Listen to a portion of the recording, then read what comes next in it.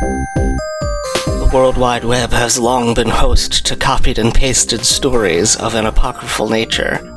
These stories came to be known as copypasta, and then the creepy variant emerged. Welcome to Creepypodsta, the Creepypasta podcast.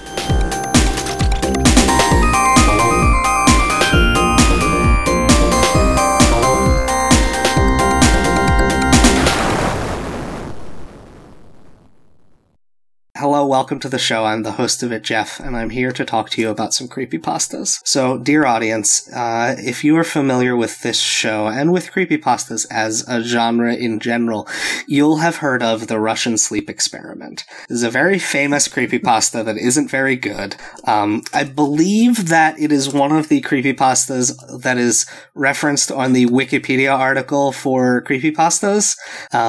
It is, here are the examples of creepypastas: Slenderman, Jeff the Killer, Ted the Caver, Pen Pal. Oh, this one I should have covered by now. Nine Mother, Nine Horse, Nine Eyes, Nine. I guess probably you could just call it Mother Horse Eyes, but it's got nines between each words and an underscore at the beginning. I probably should have covered that one at some point. Whoops. Actually, there's a bunch more listed here now. Russian sleep experiment is not listed, which is weird because I thought that it was. How is that one? I don't know it. It's bad. It's sort of like a very typical mid-2000s creepypasta where a bunch of characters like tear each other's guts apart and like spread the blood and guts and poop everywhere, and it's horrible. And then they're like, we're gods. And it's like, it hits all of the things on the checklist of this is something that was posted on 4chan in 2008. I don't know if that's actually where or when it was posted, but I'm assuming. Anyway, this is the Arkansas sleep experiment, which seems to be in some ways a remake of the Russian sleep experiment in a way that's not gross. We covered this, a long time ago. I'm going to say it was like episode 4 of this podcast was the Russian sleep experiment. I'm Googling it now. I have to Google my own podcast. Episode 15 with Stephanie and Cassie Kingsbury, and they didn't like this Russian sleep experiment either. So go listen to if you want to hear opinions about that. I don't know if the show that long ago is listenable. Is it related to the Dyatlov Pass incident story? Do you know? Weirdly, no. I thought the Russian connection might be important. Nope. They were just like, we want to do a World War II medical experiment horror story, but we don't want to do Nazis. So rather than just being like Americans did it, which is a thing that happened, Americans did that stuff. They made it the other our sort of tsundere's rival superpower, where we love them, but we have to be like, well, we're mad at you guys. I will kiss you. Yeah, the Soviet Union, the United Soviet States of Russia. Anyway, this isn't about Russian sleep experiment. Please welcome my guest, Louisa Heron. Hello.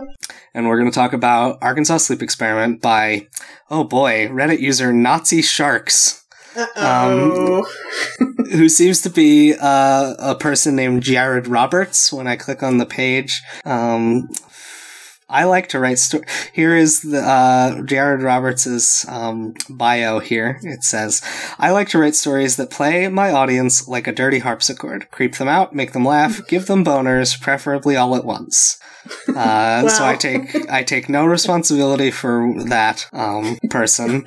This was posted just in October of 2017, so this is a somewhat recent, about a year old now.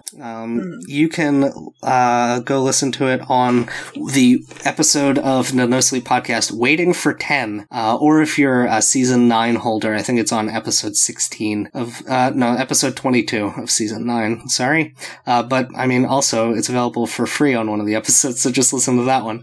But enough about him. It opens with, in italics, "To those who sleep," and is fittingly about sleeplessness. So tell us sort of what happens. So it's a pretty short story. It's structured, there's a bit of an introduction where the protagonist says that they were on a college campus, I think, and there's a professor who did sleep studies, and he wanted people to be part of a month-long study where he would have you come live at a compound for a month, and at the end of the month, the goal is that you would never need to sleep again, so you'd have all this extra time in your day, because sleep would be completely unnecessary. So the protagonist decides to sign up for this, and then the whole story is broken down in a structure of weeks, 1, 2, 3, and 4. So, yeah, let's see. The protagonist goes to this place. It's in Arkansas sleep experiment. It's supposed to be a government facility that was never used, so it's kind of creepy, like a weird jail. And they call it the Octagon. It's like this big concrete octagonal structure at the end of a bunch of dirt roads in the woods of Arkansas. The protagonist meets other people who are doing this study. I am not sure how many there are. I've just realized 3 or 4 other people. Oh yeah, it doesn't ever say like here's the whole cast. If this was a movie, there would totally be a scene where the camera like is in the center of their dinner table. It goes around to all of their different conversations to demonstrate their different personality types. But that doesn't happen in this one. Yeah, it's interesting to me, this story. All the people involved are young men, so there's never any romantic or jealousy angle to any of this, because, I guess they're all heterosexual, but there's no women at all, so it kind of cuts out that's weird. I thought there were. I thought there were stuff. Yeah, I expected there to be, but there were not. Maybe one of the characters was voiced by a woman in the audio version. That's probably not true. We've got Don, JT, main character. James, yeah. I'm trying to scroll through and see. That might be all of them, right? Yeah. You would expect a woman, because in a horror movie like this, where you've got characters who are just supposed to be filling roles, you would need at least one woman, but... Yeah. No. Also, if you were doing, I guess if you're doing a medical test, you either want half and half or all one gender. Yeah. I mean, from a study point of view, it would probably help cut down on extra extraneous things, but from a story point of view, I feel like you'd need those extraneous things. Yeah. It's also, it's a good way to ratchet up tension by making it all men, because, it's a generalization, but also it's the way we're socialized to be sort of immediately competitive and aggressive and not admit when maybe we're wrong. And those are good qualities for this style, good qualities for the characters to have in this style of horror story. The characters are sort of nominally given different personalities, but that's really not important in this story at all. Yeah. Well, I think one of them is Scottish. Sure. Australian. Sorry, one of them was Australian. Oh, I didn't even pick up on that. Yeah. The only reason I picked up on it, not just because it's mentioned in the story that he came from Australia, but because the voice actor did an accent. Oh, okay. Oh, just for that guy. Just for James. I've only read it, so I'd probably get a different view of it all. Yeah. To describe the story is pretty straightforward, because the characters just talk to each other, and they all seem normal at first, and they talk about how great it would be if this sleep study worked. And then they, over the course of the weeks, devolve into madness in a very realistic kind of way, where someone just seems to be hearing voices, and someone else thought they saw something, and someone else thinks that the angles of the building aren't correct, and then even you as the reader are not sure whether they are becoming paranoid or whether they are actually being observed in this weird government building. Yeah, but they do frequently stop to be like, you know what? We're getting paranoid. Let's just write this down as a symptom. They do, which is very good. I like that. So it starts off with little things like, oh, I thought I saw something. No, never mind. But then as the weeks go on, people see far more detailed hallucinations and hear things. One of the characters thinks his mother, who is dead, is talking to him and telling him... And he's very reasonably like, well, my mother's dead, so that can't be what it is. I think that character gets from his mother that he needs to find the door out of the building through the guts of another another character? Yeah, he's the mother tells him that the door's in JT, and he's like, Yeah. "That's unreasonable. Obviously, I'm not going to listen to her." Yeah. Dear reader, Yeah. he does. As the weeks go on, everyone really succumbs to their different types of delusions, and yes, that one character does kill JT to check if there's a door in him, and someone else disappears in the kitchen while the main character and this character are trying to escape. They go into an elevator that ends up not being there, and it's also weird because the building is one story. Yeah, and then the protagonist tries to do something to keep their mind together. I forget what exactly it was, but they refuse to do something, I think. Does this sound right? I'm trying to check. They get into a bunch of arguments about their situation, and then they start like talking to each other less and less, and that's when the bad things happen. Mm-hmm. I don't know. Got into. Yes. Okay, I found it. Okay.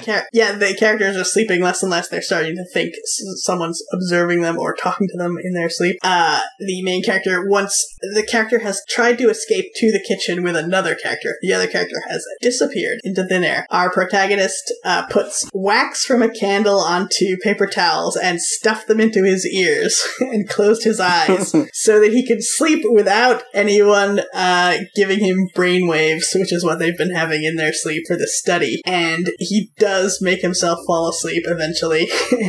And then he wakes up, the professor is there saying the sleep study's over, it didn't work out so well, but everyone else is fine, you imagined all those things you saw.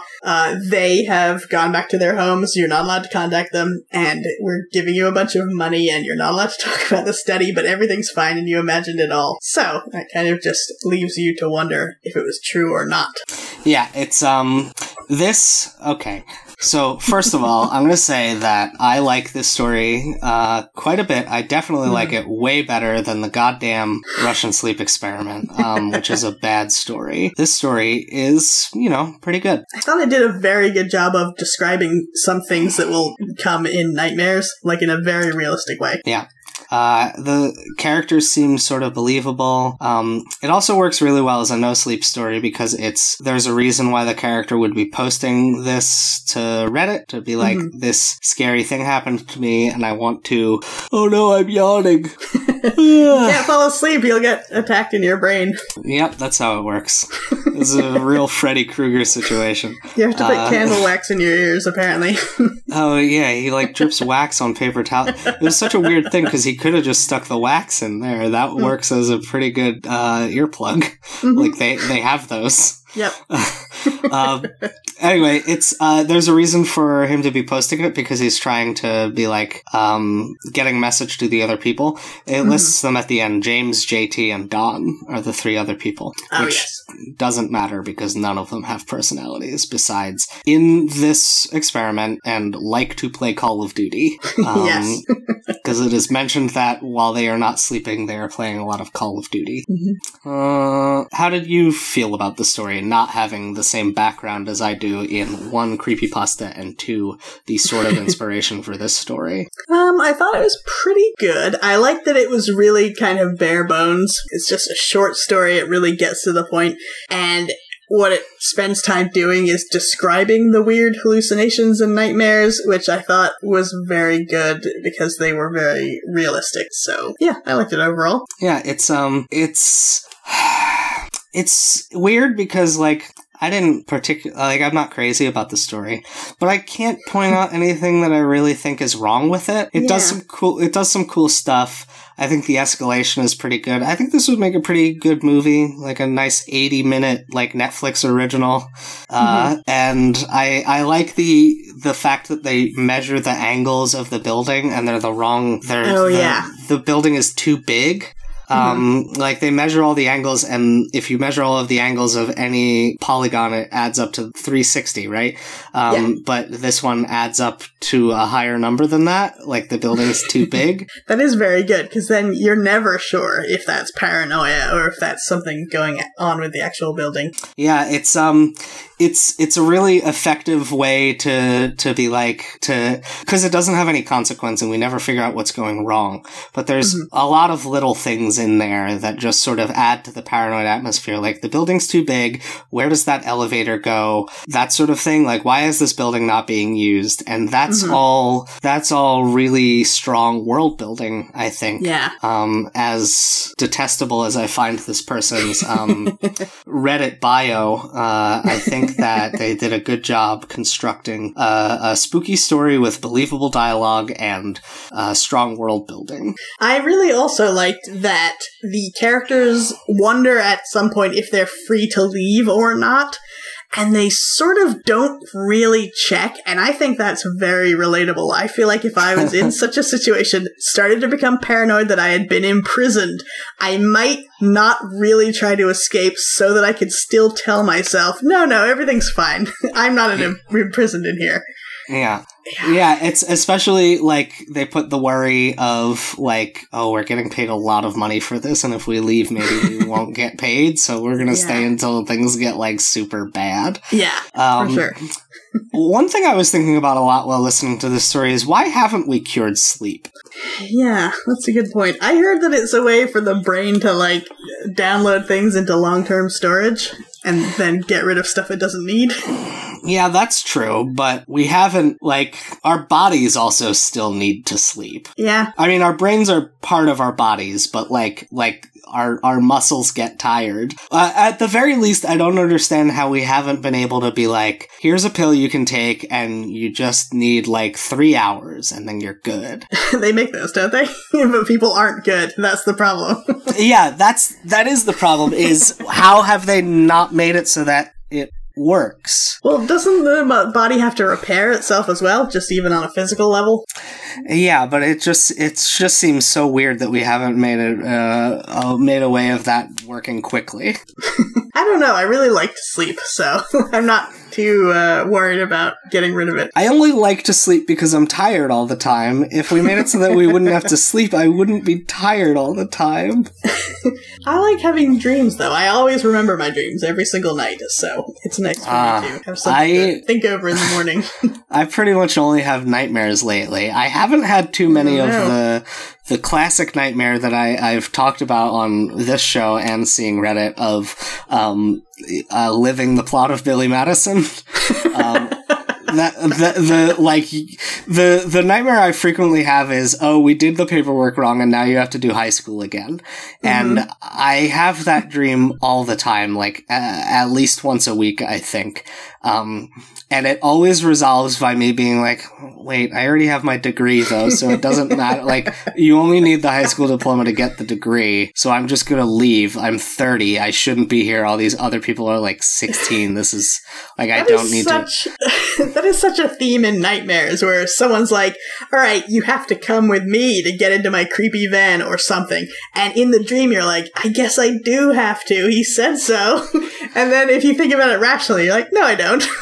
But you never get to that point. No, I do get to that. Like, I'll be in the dream and it'll drop me in and I'll be like, all right, you have to go to, oh boy, it's the middle of the school year and I have to look at my schedule. What's going on? And then I get to the class and they're like, here's a test. And I'm like, wait, I don't have to do this. I'm 30. And then I leave.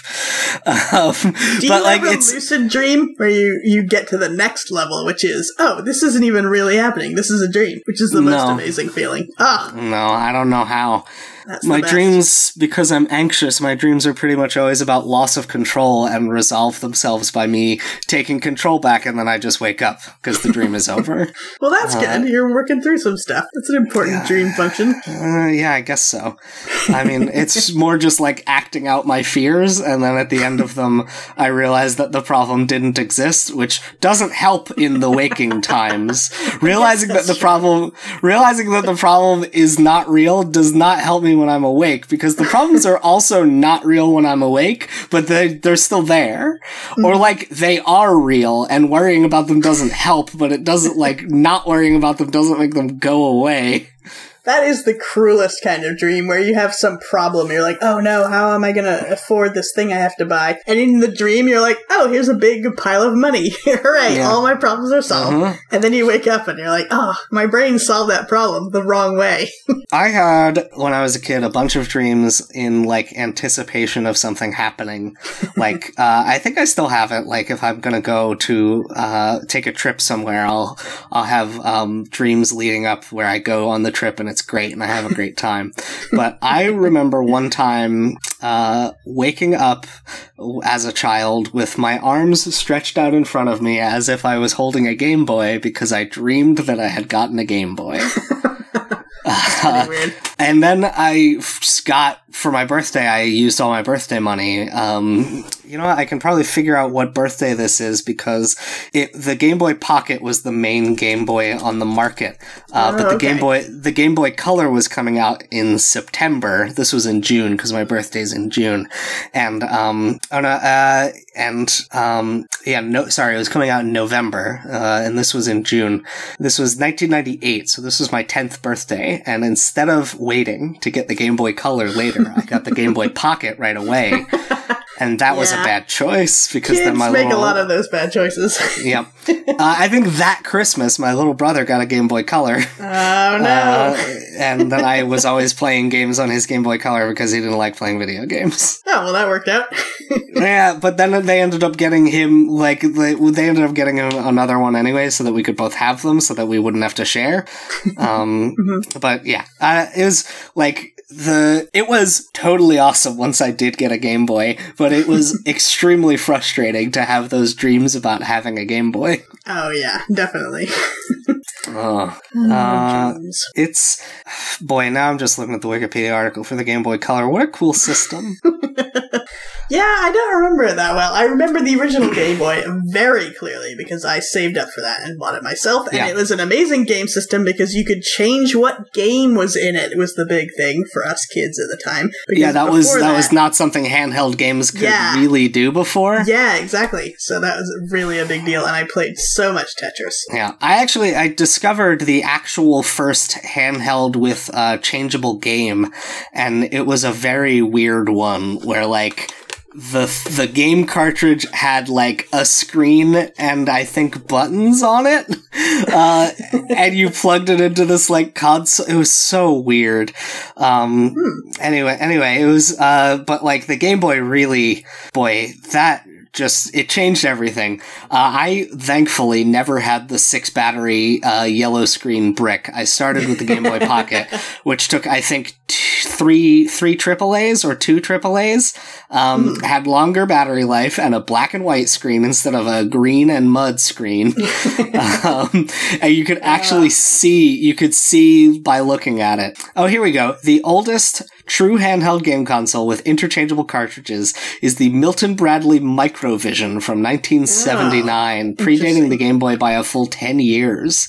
That was very, very interesting to me, especially because the actual system itself is, like, basically just a case to hold the game cartridge, which has all the buttons and the screen on it.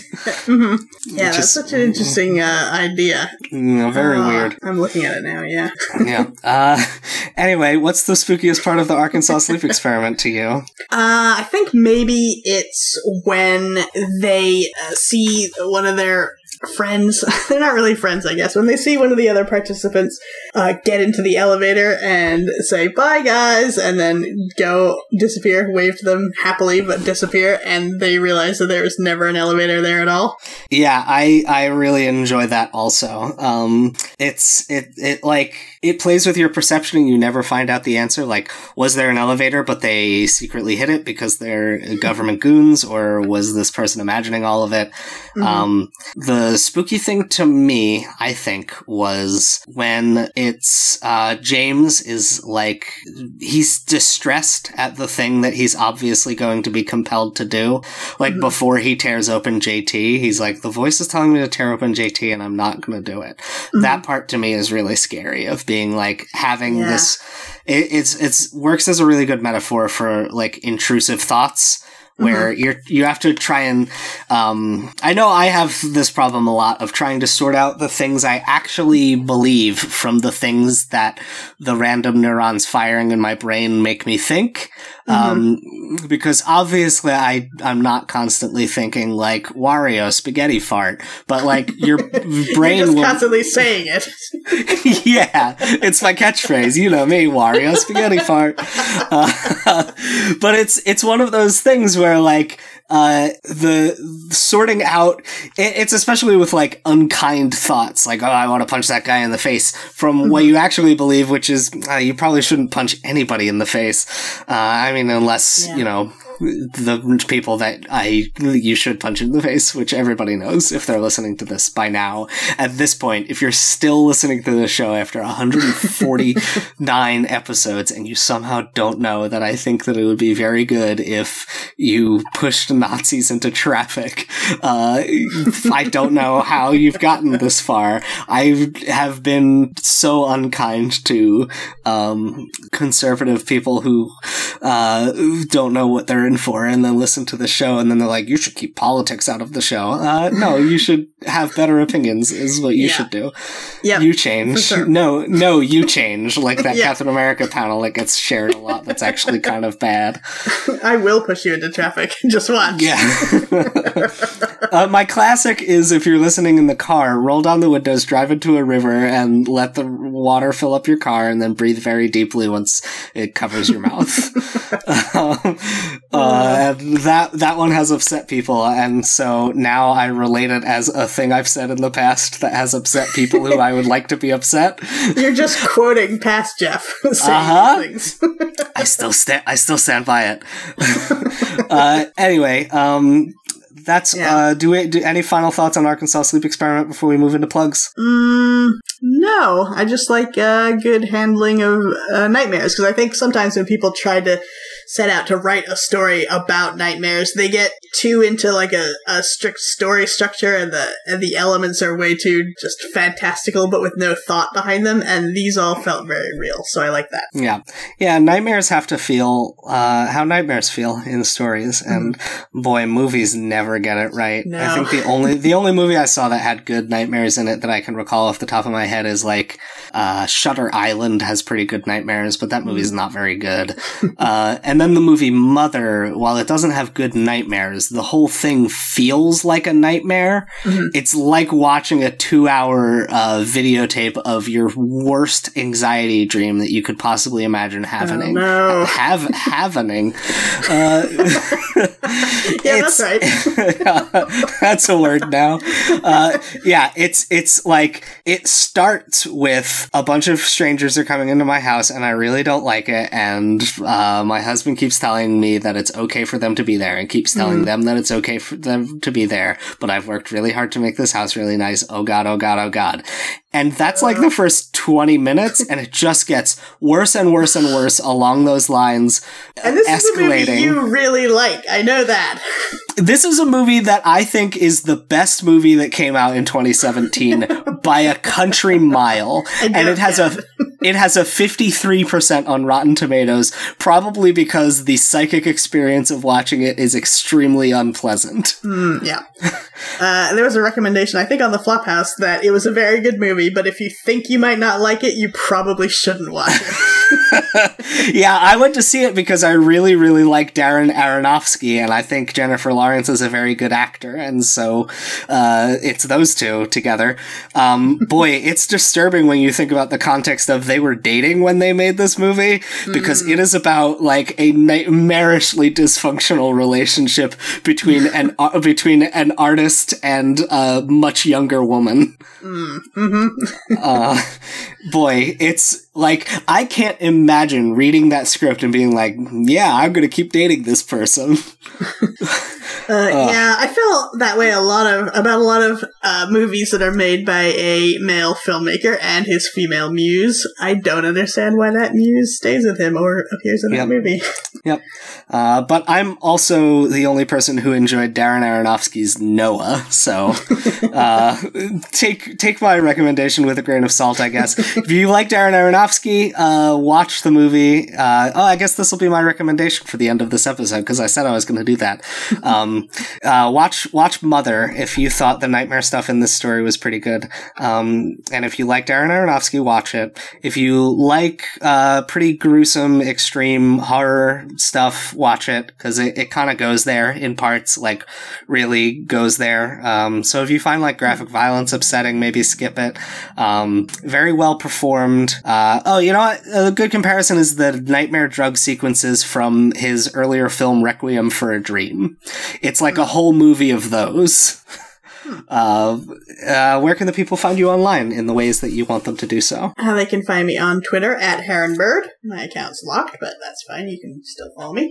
You can find me on Twitter, J3FK, Snapchat and Instagram, JeffJK, Patreon.com/JeffJK. $1 a month gets you a bunch of stuff. Creepypasta fan group on Facebook. If you want to send me an email, you can go to jeff@funtimes.online.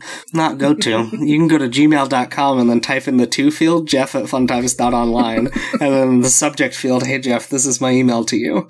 And then you're going to get a bunch of emails that say that, and you'll be like, what the hell is this? I'm so mad. Oh, damn it. Jeff from June, how could you? So that is everything for this episode, and now boy, after 150 episodes, you think I would have learned to have a final line done. I think Professor Richardson was right about one thing. Sleep really is something we evolved to protect us.